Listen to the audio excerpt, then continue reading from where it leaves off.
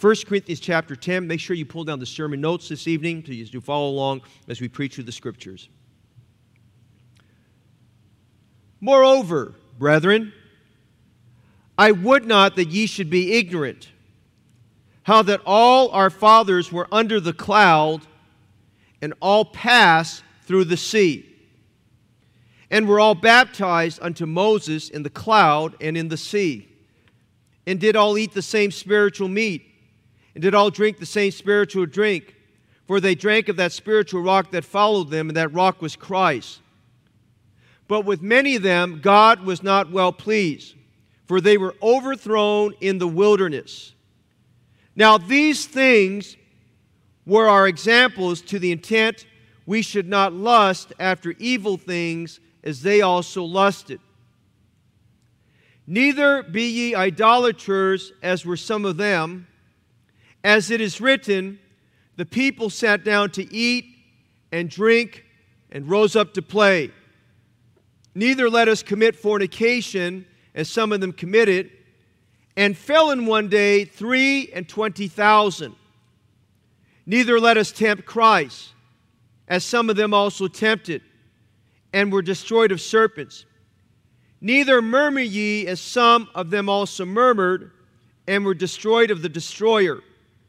Now all these things happened unto them for examples, and they were written for our admonition, upon whom the ends of the world are come. Wherefore, let him that thinketh he standeth take heed, lest he fall. In verse 5, Paul transitions,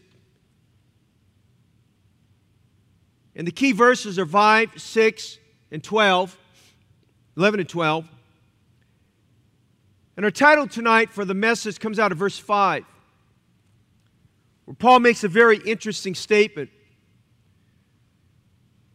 He goes back historically to the nation of Israel, and speaking to the church at Corinth, he says that Israel was overthrown in the wilderness. God preserved the Old Testament to give us an admonition, to give us examples. He said in verse 11, all these things were written for our admonition. They happen for our examples. And so tonight we're going to kind of look at we're picking up where Paul left off last time in 1 Corinthians 9, 2 weeks ago. And we want to just see some things tonight that will challenge our faith and help us to learn from the mistakes of the Israelites. So let's pray. Father, bless your word tonight. Your people have worked hard. They've labored. Many are going through trials. Many have things going on. They're not really certain where it's all going to go. And tonight we just pray that you'll help settle our hearts in the Word of God. I know there's a lot of anxiety out there. But I pray you'd calm the hearts. Remove the anxious fears and transform them into trust and faith in God. Thank you for technology, for live stream, for our buildings, for church. Lord, embolden our faith tonight. Help us to find comfort where comfort can be found. May even those who are searching and praying for direction in some area of their life find it tonight through the Word of God. Holy Spirit, I pray not just to be sensitive to your leading, I pray that you control my thoughts totally. And what comes out of my mouth are thoughts God gives me. The Bible says the preparation of the heart in man and the answer of the tongue is from the Lord. Feed your sheep. Exhort us, admonish us. Help us tonight, we pray in Jesus' name. Amen. You may be seated. During the Civil War, there was a battle called the Battle of the Wilderness. And a Union general by the name of John Sedgwick went out to inspect his troops. And he came to an area, a point, a parapet, which kind of overlooked the area. where their enemy was at. To the enemy, that location was very obvious, where the Union was. To the Confederates below, they could see it. To the Union soldiers above, they could see them. As General Sedgwick was making his way inspecting the troops and walking across that parapet, some of his officers said, "General, you might want to be a little bit careful and duck. You might want to lower your head. In fact, General, you need to be a little bit careful because you might get hit by a stray bullet. Be careful, General." He looked out over the parapet, looked back at his officers, he turned slightly, 45-degree angle, and he said this. He says, "Nonsense. They could hit an elephant at this distance." It wasn't 10 seconds after he said that, there was the whir and the whizzing of a bullet that came and hit him in the head and fatally wounded General John Sedgwick. He thought it couldn't happen to him. Have you ever said, "This will never happen to me"? You saw the news recently. Some 30-year-old man was scoffing and saying COVID-19 is a hoax. It's not really real. He may have even been the originator of what was called a COVID-19 party, if you can imagine that. He contracted COVID-19, got very deathly sick, and from the report I read, he passed away and succumbed from that disease. Not making light of it, but he said it would never happen to me. Paul wrote a warning you'll find in verse 12 here. It's an ages-old warning. It's a truth warning. It's a caution. It's flashing yellow lights. At a railroad track crossing, telling you the train's coming. He said in verse 12, "Wherefore," everything he said before that, he says, now I'm going to tell you why I wrote all that. "Wherefore, let him that thinketh he standeth take heed lest he fall." Let him that thinketh he standeth take heed lest he fall. Paul's saying if you think you're strong, be careful. If you think you have everything going for you, you never know what's coming around the corner. He is cautioning you and me, and every believer who reads this, that there is a streak, there is a trait, and a characteristic that none of us want to admit to. And that streak, that trait, that characteristic is called overconfidence. The Bible has a different word for it. The Bible uses the word presumption.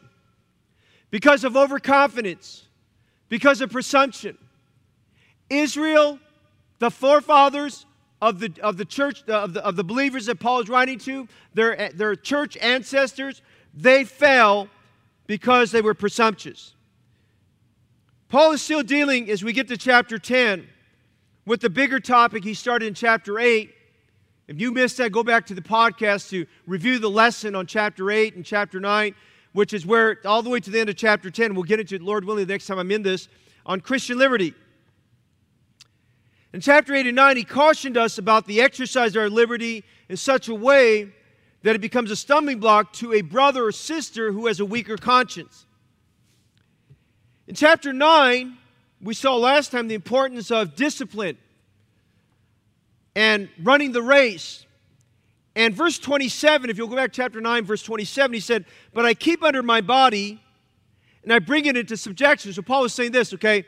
He said, now, the demands of me upon me in the ministry and the requirements of walking by faith are such, I cannot be haphazard with my life. I've got to live my life under a set of rules and discipline. So he said, I keep my body I keep it under control and bring it into subjection. He said, lest by any means, when I preach to others, I myself should be a castaway. We ended last time on that word castaway. The word castaway is translated the word reprobate.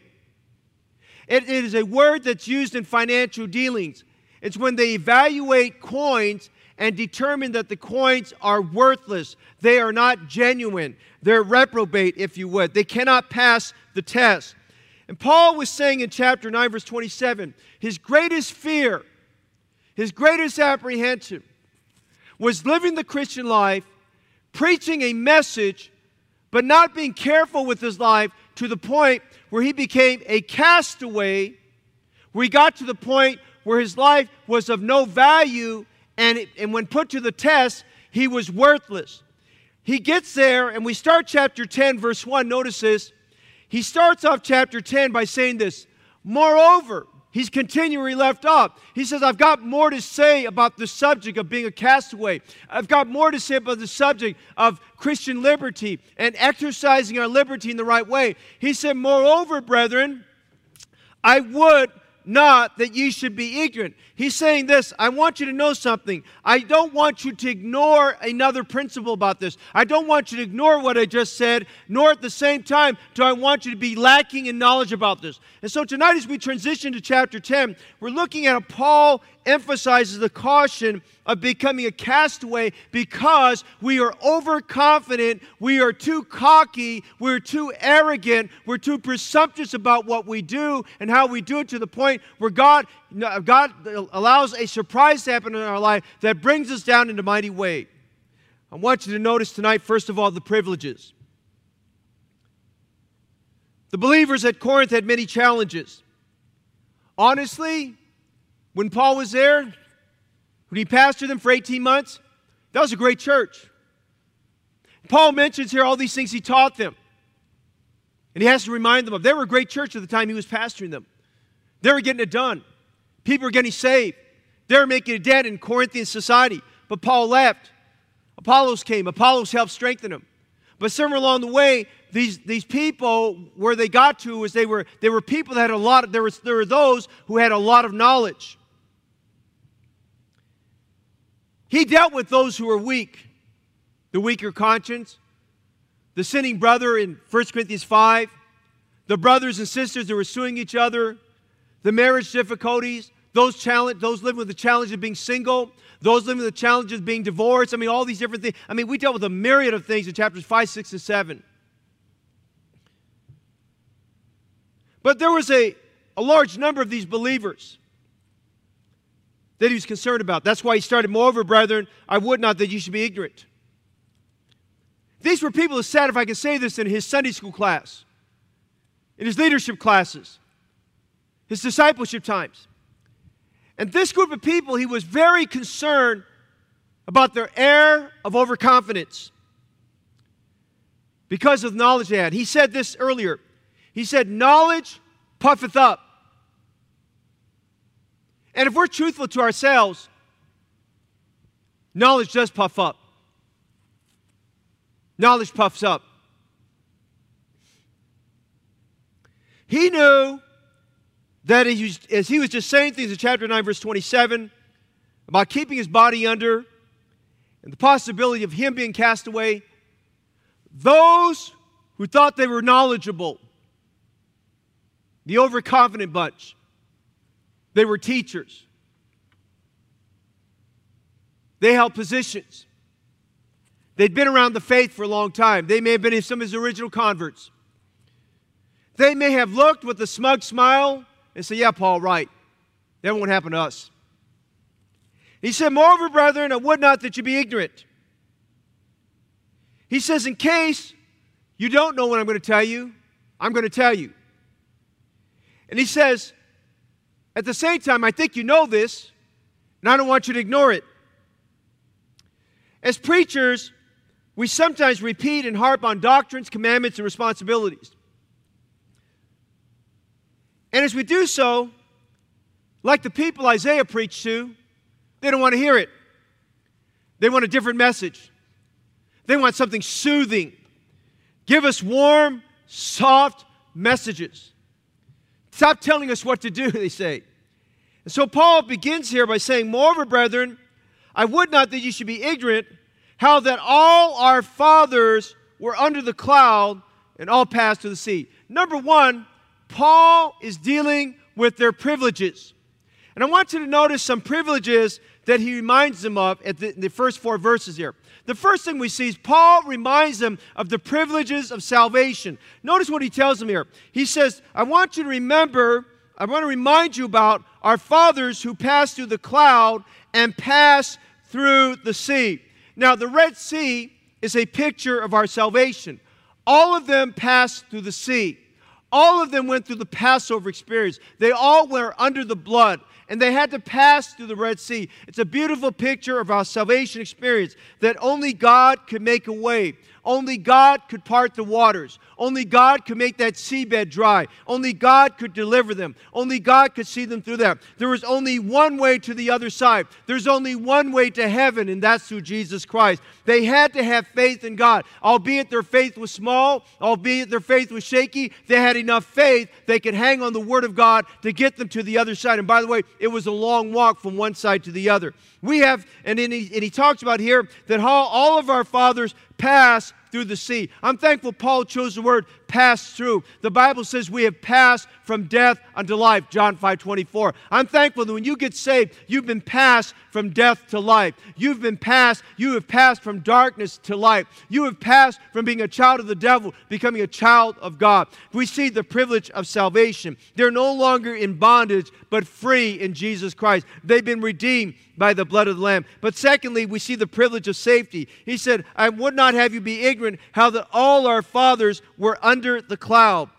You know the story about the cloud there, and I'll read it to you. Exodus chapter 13, verses 21 to 22. The cloud represented God's safety. The cloud represented God's presence. The cloud visibly gave them assurance that they had God's protection at all times. Listen to what it says in Exodus chapter 13, verses 21 to 22. And the Lord went before them by day in a pillar of a cloud to lead them the way, and by night in a pillar of fire to give them light, to go by day and night. And he took not away the pillar of the cloud by day, nor the pillar of fire by night from before the people. That cloud was a visible testimony of God's grace, a visible testimony of God's presence and protection. They said that they were under that cloud. You know, I said this on Sunday. You know, when you think about the Red Sea incident, how Israel, that the pillar of cloud followed them and went between them and the Egyptians. I mean, they could hear the Egyptians. They could literally feel the Egyptians breathing on the back of their neck. Now listen. As long as that cloud separated them and the Egyptians, they were safe. God protected them. Sometimes we get into these hairy situations where we think God gets down to the last minute before He bails us out on things. We wonder, Lord, why did it get down to so close? Because God wants us to know that we can absolutely trust Him. Many times God gets us right to the fence. God gets our backs against the wall. He gets it to that 11th hour just so that we can learn that God loves us and He has everything under control. Thank God they were under the sea. Thank God you and I have the safety of being under His wings and we're under His shadow. There was the privilege of safety. Notice there was the privilege of having been submerged. Look what it says in verse 2. And all were all baptized unto Moses in the cloud in the sea. Now, baptism, if you would, being baptized under the cloud into the sea, represented they identified with Moses. God wanted us to know that. They identified with Moses, that they had been through the blood and they had gone through the sea. Baptism is always by immersion. Baptism is not by sprinkling. Baptism is not by pedo baptism, baby baptism. Baptism is not for the dead. Baptism is immersion. Baptism happens after you get saved. The Bible says, and they were all baptized unto Moses in the cloud and in the sea. The Bible teaches us here that our identification with Jesus Christ in baptism is we identify with His death, His burial, and His resurrection. Let me say this tonight. If you're watching this evening and you're saved, thank God you're saved. Thank God you've gone through a Red Sea experience. Thank God your sins are forgiven. Thank God that you don't have to look back anymore and realize that you're saved. But if you've been saved, the next step for you is you need to be baptized. You need to identify with Jesus Christ and His death, His burial, and His resurrection. You need to have a Bible baptism. Bible baptism is in a Baptist church. Bible baptism is by immersion. Baptism is realizing you identify with the local church. You identify the doctrines of the local church and the separation of the local church and the direction of that local church. That baptism is important. Baptism is a major step in the direction of sanctification there. Baptism is our gateway into church membership. If you've not gotten baptized, you should send me a message tonight on the prayer works line. Say, Pastor, I want to schedule to get baptized. And then notice something else here. They only have the privilege. We see here that Paul spoke to them about the privilege of salvation, and Paul spoke to them about the privilege of safety, and Paul spoke to them about the privilege of having been submerged. But notice in verses 3 and 4, Paul spoke to them about the privilege of God's supply. He says, and they did all eat the same spiritual meat, and they did all drink the same spiritual drink, for they drank of that spiritual rock that followed them, and that rock was Christ. Now, I want you to notice several things here. First of all, I'm thankful Paul used the word same. Listen, they all Jesus is the same. There's not a different Jesus for every believer. Jesus is the same. He's the same yesterday, today, and forever. The Jesus that walked the shores of Galilee is the same Jesus that we pray through. The Jesus that died on the cross on Calvary is the same Jesus that saves sinners today. He said the same Jesus. They did all the same, eat the same spiritual meat. He's referring to every day, like clockwork, on 6 days a week, that God gave them manna. God gave them manna to sustain them. He was the bread of life. They did all eat of the same spiritual meat. Jesus met their need. He satisfied their soul. And then he spoke about they all drank the same spiritual drink, for they drank of that spiritual rock. And he's referring to that time when those several times when water gushed out of the rock. If you can imagine the volumes of water that came out of a rock to satisfy and quench the thirst of 3 million people and whatever they garnered from them saved. I mean, that just reminds us that there's an abundance of water that we get from Christ. There's abundance of refreshment. That rock will never run dry. That rock will never run out. Thank God tonight for God's supply. God meets our supply. We get depleted. We get drained. We get exhausted. We get fatigued. We get tired. We want to quit. But thank God we can come to Jesus Christ and we can dine on the manna of the Word, which is angels' food, each and every day. Because the Bible says about the Israelites, some gathered more, some gathered less. But I'm going to tell you, we ought to be people that gather more of the Word of God. Especially during the COVID-19 world, we need to get more of God's Word. And we need to get more of Jesus Christ. And so the Bible says they did eat of the same spiritual meat and the same spiritual drink. And then he speaks about the rock that followed them.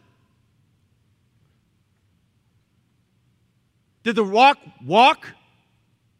No, he's talking about the fact that the rock was also a shadow to them. They're talking about the fact that they stood on that rock, but that rock was a shadow to them. They were referring to the fact of the stability and the foundation that is found in Jesus Christ. And here's what Paul is saying in all this. He's saying, brethren, I would have you to know, all of our fathers had the same privileges we have.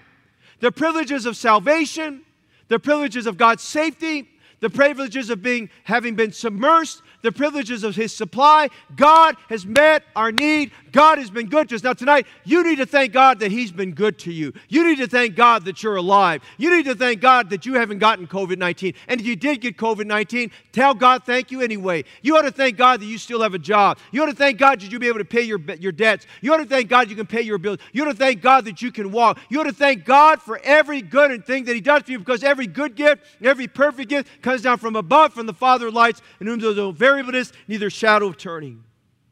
They were blessed with the privileges, but secondly, Paul speaks to them about their precedence. The precedence. In verses 5 to 12, Paul is not only going to, he just reminded them about their history, their privileges, but he's now going to tell them about the precedence in their history. And he starts off verse 5 by saying, but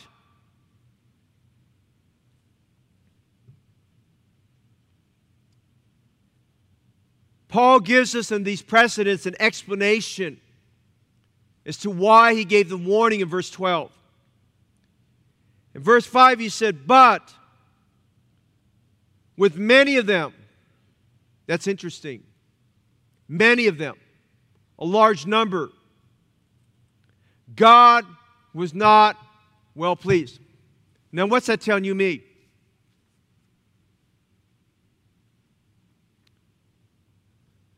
A majority of their spiritual fathers, the Jews, were overconfident in decisions they made. It set them backwards. But with many of them, God was not well pleased. Wow. They had the privilege of salvation, the privileges of being submersed, the privileges of His supply, the privileges of His, all those things, His safety. Paul said, but with many of them, God was not well pleased. For they were overthrown in the wilderness.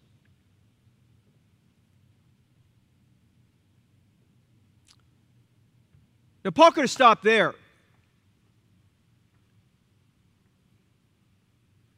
But remember, he's dealing with people where he defined them as knowledge puffeth up.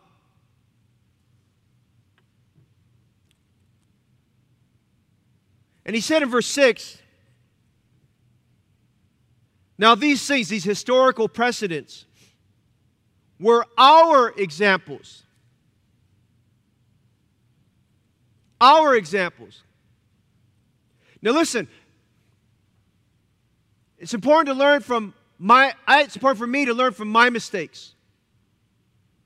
But it's even more important for me to learn from other people's mistakes, that I don't make those same mistakes they made. Amen? Now these things were our examples to the intent we should not lust after evil things as they also lusted. Paul's saying here, if it happened to our fathers, that's why we have the examples, it could happen to you. Learn from history. The historian, the writer, Arnold Toynbee said this, the only thing we've learned from history is that we haven't learned from history.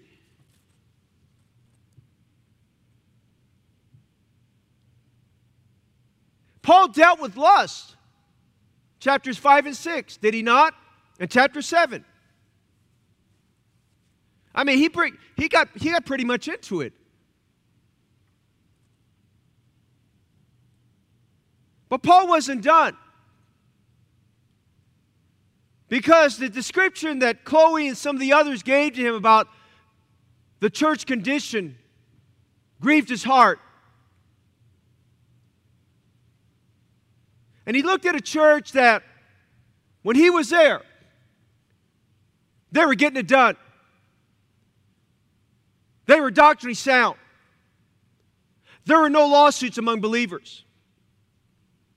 There was no known immorality being practiced among the believers. I mean, there's a number of things. They weren't critical of his ministry. They were taking up offerings.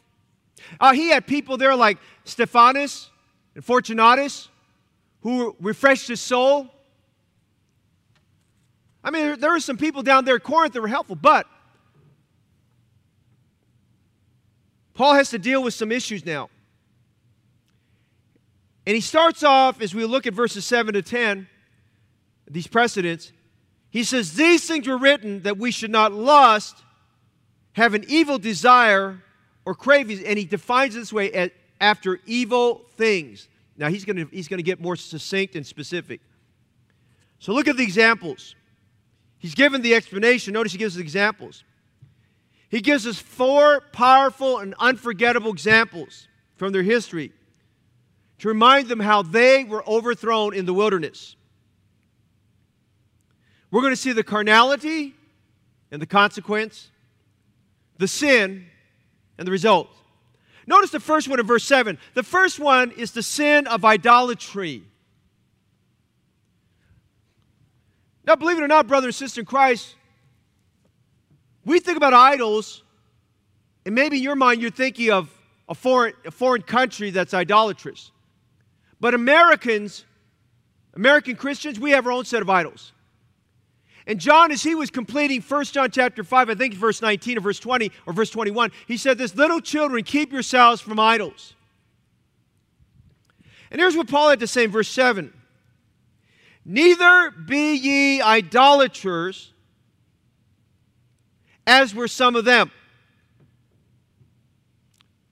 As it is written, the people sat down to eat and drink and rose up to play. Now, I believe here, now, I'm going to show you some things tonight. I believe verse 7, the reason why he says, as it is written, he was quoting exactly as Moses wrote it in Exodus 32. And when he quoted it, I think it was for the reason he wanted these people who were knowledge puffed up, he wanted them to go back to Exodus 32 themselves and to read it carefully again.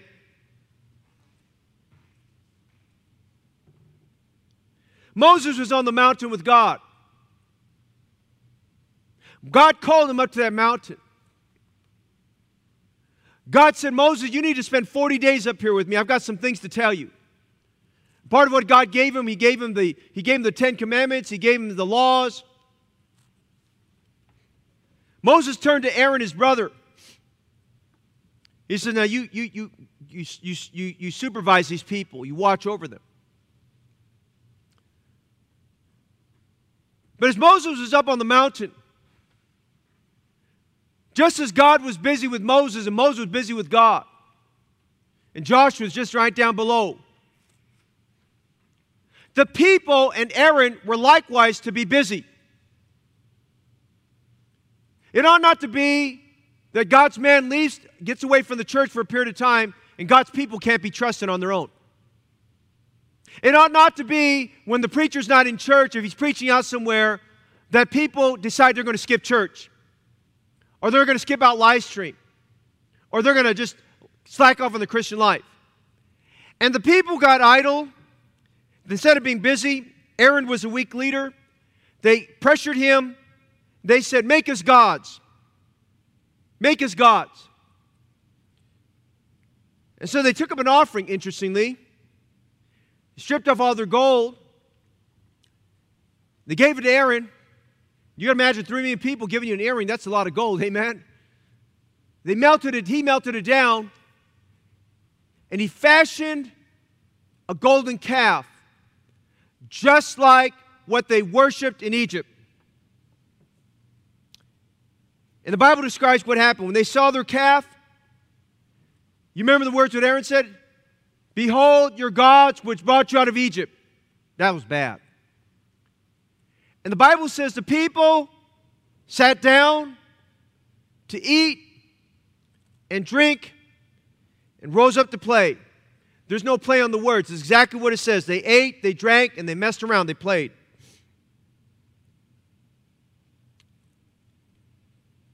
They found their golden calf. What's your golden calf? What's your golden calf you worship? What's the golden calf that inspires you to take off your clothes and run around naked and do things that are immoral, immodest? What's your golden calf that moves you to go boogie-woogie there? And play, eat, and drink. For some, it's the golden calf of entertainment. For some, it's the golden calf of performance. They worship their pleasure. They worship their entertainment. For some, it's the golden calf of worldly knowledge. They just, like this group here, they just had to impress everybody with how much they know. For some, it's the golden calf of self-gratification. For some, and it's prominent in all of our churches today, it's the golden calf of narcissism, where everything revolves around you. You're so egotistical. You have to be the center of attention. You have to have affirmation. You have to have approval for everything there. You've got to be the center of attention. You want to show off how much you know, which really you don't know jack squat about anything. There's a golden calf of rationalization. There's a golden calf of making God who we want Him to be instead of worshiping Him for who He really is. Idolatry is disobedience to the first 2 commandments and to the 10th commandment. The Levites rose up and killed 3,000. Hey, you know what Paul's addressing that? Because they had idol problems there. Our biggest idol is self. Our own self-vanity. We spend all of our time on the wrong things, including ourselves.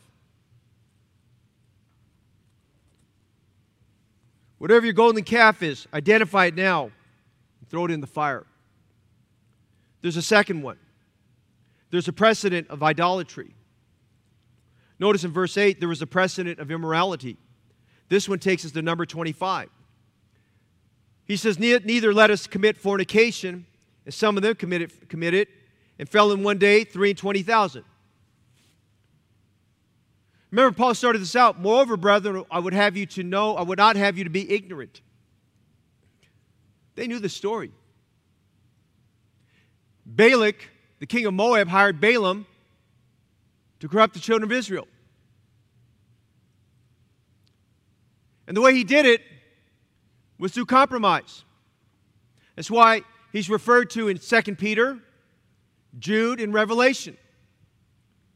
The doctrine of Balaam will find its way into every church. The Bible says this, the incident there in Numbers 25, verses 1 to 3, and Israel abode in Shittim, and the people began to commit whoredom with the daughters of Moab. Now, how did that happen? Here's how, verse 2. They, the daughters of Moab, were incited to seduce the men. And they called the people unto the sacrifice of their gods. It was convenient worship. It was comfortable worship. And the people did eat and bow down to their gods. You know what they did? Whoa. I like worshiping the gods of the Moabites. I don't have to work. Listen, if you haven't figured this out, worship is work. Worship involves a contrite heart and spirit. Hey, some of you need to wake up and realize your worship of God is not worship if all you're doing is clocking in 1 hour a week to church and the rest of the time your heart's not there for God. Listen, if you're more important, if it's more important to you to get out of church and to stay in the church, you're not worshiping God.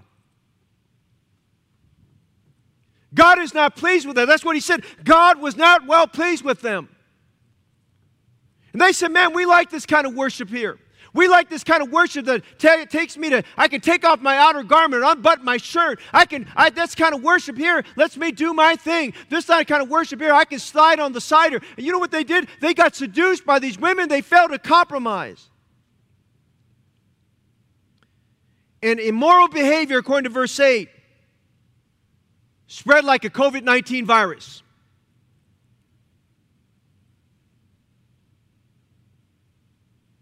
They like that kind of worship. They like ecumenical worship. Kumbaya and hold my hands with the daughters of the Moabites. A carnal believer says they're looking at worship and what God is going to do for them. Let me remind you tonight, worship is what you should be doing for God. You should come with a sacrifice. You should come for an offering. You should be ready to give. Listen, even though we just started coming back to church in between all that, thank God tonight for members, even though they were not here, the members that were faithful in sending in their offerings and sending in their tithes and still doing it right now and doing the right thing and not holding it off and putting it off to the side and just saying, well, I'll wait till church reassembles. That is not biblical. Biblically, 1 Corinthians 16 says, on the first day of the week, systematically, you're to set aside as God has prospered you. And if we're not doing that, listen, we are sinning against a holy God.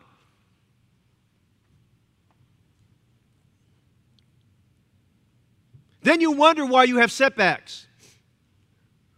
Read Malachi chapter 3. These people here, they wanted an easy worship. Man, they were seduced. And Paul said there fell in one day 320,000.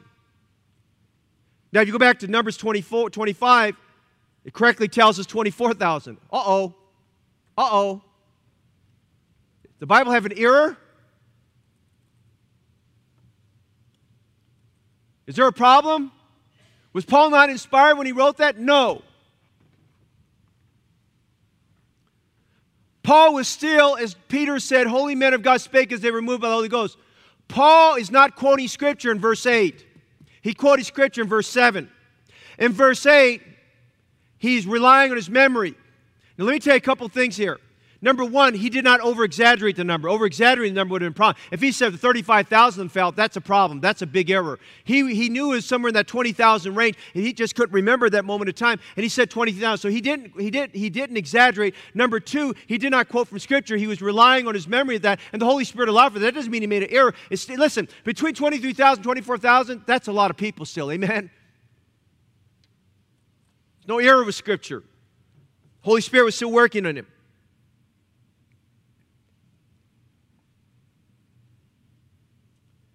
What I want to tell you tonight in verse 8, there was compromise. There were those in verse 7 that says, we'd never worship an idol. Really? Well, let me watch you during the day. Let me see what you get excited about. You get more excited about your sports team than you do about Jesus Christ. I'll tell you where your idol is. You can get more excited about your financial gain than you do about souls getting saved. I'll tell you where your idol is. Yeah. You spend more time washing your car, but you don't even lift a finger to come help clean the church. I'll tell you who your idol is. Yeah.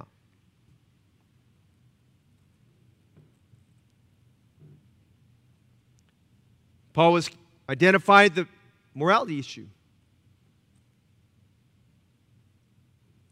Then notice thirdly, the third one in verse 9 was their gravitation to insubordination. Basically, insubordination, I want to line everything up. Insubordination basically means this. It means they could not submit. I just come to the conclusion there's some people in life, they just can't submit. They have that Joab streak, that Absalom streak inside of them. They have that Judas streak inside of them. They cannot submit because they have to be number one. They're so narcissistic in their attitude. They have to be number one. That's why they stick around, because they're looking for that opportunity. Paul spoke about that in Acts chapter 20. So he said in verse 9, he said, neither let us tempt Christ, as some of them also tempted and were destroyed of serpents. Now this is found in Numbers 21. Let me read to you verses 5 and 6, what he says there very quickly. We need to end. And the people spake against God and against Moses. Whoa, there's a problem. They spoke against God. They spoke against Moses. You know, at that time, they're at the tail end of their journey in the wilderness. You don't like things in the church. You don't like things in the preacher. That's fine. But you know, you're speaking against God. You don't like the length of the message. You don't like the fact we do expository preaching, topical preaching, whatever it is. You don't like the special number, whatever. You have a problem with God. You don't have a problem with everybody else. They spake against God, they spake against Moses, and they said, wherefore have ye brought us up out of Egypt to die in the wilderness? God didn't do that. They're saying, God, you gave up on us. You brought us here. Lord, you threw us under the bus. God didn't throw you under the bus. Why did you bring us out of Egypt to die here? Are you kidding me?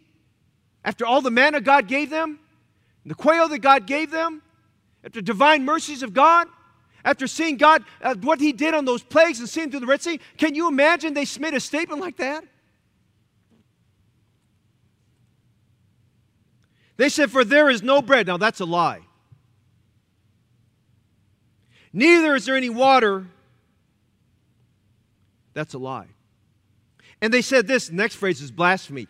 And our soul loatheth or hateth this light bread. Wow.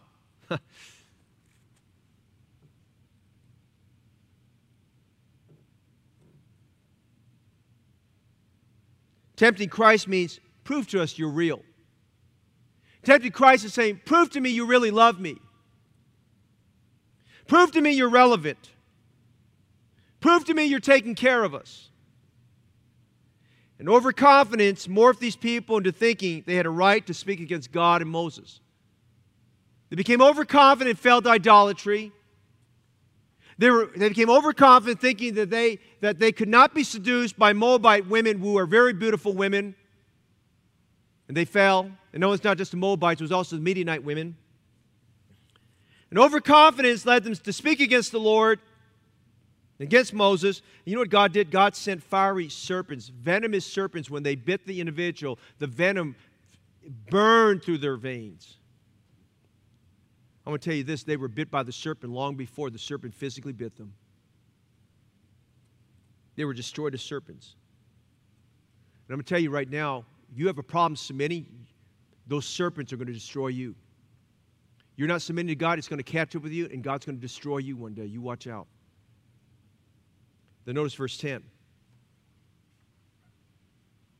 Overconfidence led to idolatry. Overconfidence led to immorality.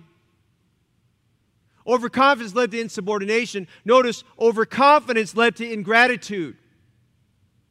Neither murmur ye, as some of them also murmured, and were destroyed of the destroyer. Do you know the word murmur is associated with witchcraft and demonology? Those people spoke secretly in low voices. Isaiah talks about that. And he's talking about Numbers 14 to 16. Numbers 14, verses 2 through 4, he said, and all the children of Israel murmured against Moses and against Aaron, and the whole congregation said unto them, would God that we had died in the land of Egypt, or would God we had died in this wilderness? Wherefore, as the Lord brought us unto this land to fall by the sword, that our wives and our children should be a prey, were it not better for us to return to Egypt? That's what people always say. They say, isn't it better for us? Wasn't it better for us? They said one to another, let us make us a captain, let's return to Egypt. You know what happened? They were unthankful. The 10 spies told the people they couldn't go forward. They were like grasshoppers among giants. They slandered Moses before the people. You know what happened to those 10 spies? They were killed. God says they died by the plague. Not only that, the Bible says here in Numbers 14, all the children of Israel murmured against God. You know what happened there? If you were over 20, you just signed your death warrant. You were over 20, you just told God you didn't want to go into the promised land. You were over age 20, you died in the next 40 years in that wilderness journey. Then number 16, Moses' own relatives, Korah, Dathan, and Abihu, led a rebellion, a big rebellion, of 250 princes against Moses. 250 of men of renown, of influence. They said, who are you to lead us? They weren't thankful. The earth, God opened up the earth and swallowed Korah, Dathan and Abihu, and their families. By the way, when you're insubordinate and you get like that, it doesn't just cost you, it costs your whole family. And then the 250 princes who should have known better, who should have gone to Moses instead of following Korah and Dathan and Abihu, you know what happened to them? God sent fire down from heaven and consumed them. Paul uses the precedent of 4 historical failures that demonstrated how the Hebrews were overthrown in the wilderness. Look at verse 5 again. But with many of them, man, we start counting up the numbers, it's substantial. With many of them, God was not well pleased, for they were overthrown in the wilderness. Overconfidence buried them. Overconfidence pushed them over the edge. Overconfidence, presumption was their downfall.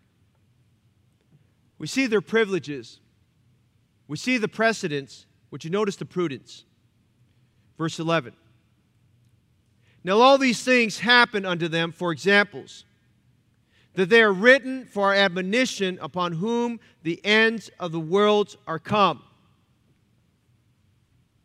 As I said earlier, we must learn from our mistakes. But it's even more important that we learn from the mistakes of others, that we do not repeat their mistakes. And that's what Paul is saying in verse 11. These things happen unto them for examples and written for our admonition as a warning. It's important we learn from their mistakes. There's wisdom here. Paul is saying here in verse 12, wherefore let him that thinketh he standeth. If you think you're strong, if you think you're morally upright, if you think you're bulletproof, if you think you're above the law, you think you're hot stuff, if you think you stand, take heed lest you fall. Take heed lest you fall. It happened to people better than them. It happened to people better than us. Paul was saying in verse 27 of chapter 9, I don't want to become a castaway. He said, moreover, brethren, he said, listen, same way, these people became castaways. They were proven that they were worthless and without value. God's telling us, don't be foolish and become a castaway. Don't ruin your testimony. Don't lessen your value before God. Don't hurt your children and future generations. God is not well pleased with overconfidence. Many of them were overthrown in the wilderness. If you think you're strong, think again. If you think you're spiritual, think again. If you think you're entitled, think again. If you think God will let you get away with unconfessed sin, think again. If you think God will let you speak out against Him and His spiritual leaders, think again. If you think you can live in compromise, think again. Let him that thinketh take heed Let him that thinketh he standeth take heed lest he fall. One more thing. There's the prudence. I want to give you a prayer. Go with me to Psalms 19. Look at verse 13 tonight. We're done. Psalms 19, verse 13. We look at a prayer.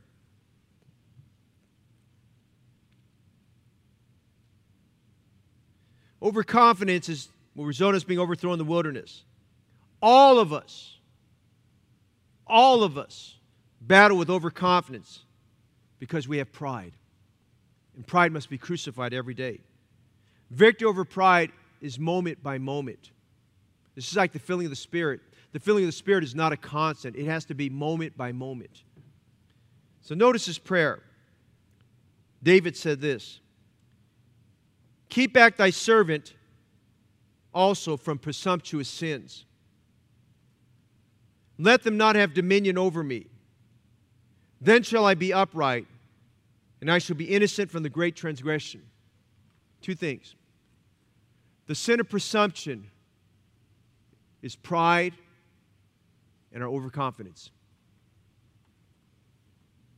He prayed, keep back thy servant from presumptuous sins. He said, Lord, please don't let them dominate me. He says, I want to be innocent from the great transgression. You know what the great transgression is? Being overthrown in the wilderness. Being a castaway. In 1912, the Titanic was launched from Liverpool, England. It was her maiden voyage. She was deemed unsinkable. The press and the message around that, this is the world's unsinkable ship. Nothing can damage its structural integrity. One God-fearing woman knew better. This woman had great anxiety in her heart for everything that was in the newspapers about the Titanic. Her family was to be on an ocean liner to cross from England, from Liverpool specifically, to America. Somehow they got transferred onto the Titanic. This woman was the mother of a 7-year-old girl who gave this testimony. Her name was Eva Hart. Her mother was Esther Hart. Esther Hart, in the room that they were given, the night in which the side was tore up and water came in as it hit an iceberg, while everybody else was partying or sleeping, Esther Hart was up praying that night, begging God for the safety of her family. Thank God for a praying woman. She said, I just know something bad's going to happen. Somehow, in the midst of all that, before doors and quarters were closed off, a number of things happened. She was able to move her family to an upper deck. And they were among the survivors as the water started to fill up the ship and the ship started to sink before it went upside. She was not among the 1,500 who perished in the icy waters of the Atlantic that night. When she read the shipbuilder's claims, she was quoted as making this statement. These statements fly in the face of God. And I'm going to tell you tonight as I close, overconfidence flies in the face of God. Wherefore, let him that thinketh he standeth take heed. Look at these precedents. Exercise prudence. Take up the prayer of David. Take heed, lest he fall.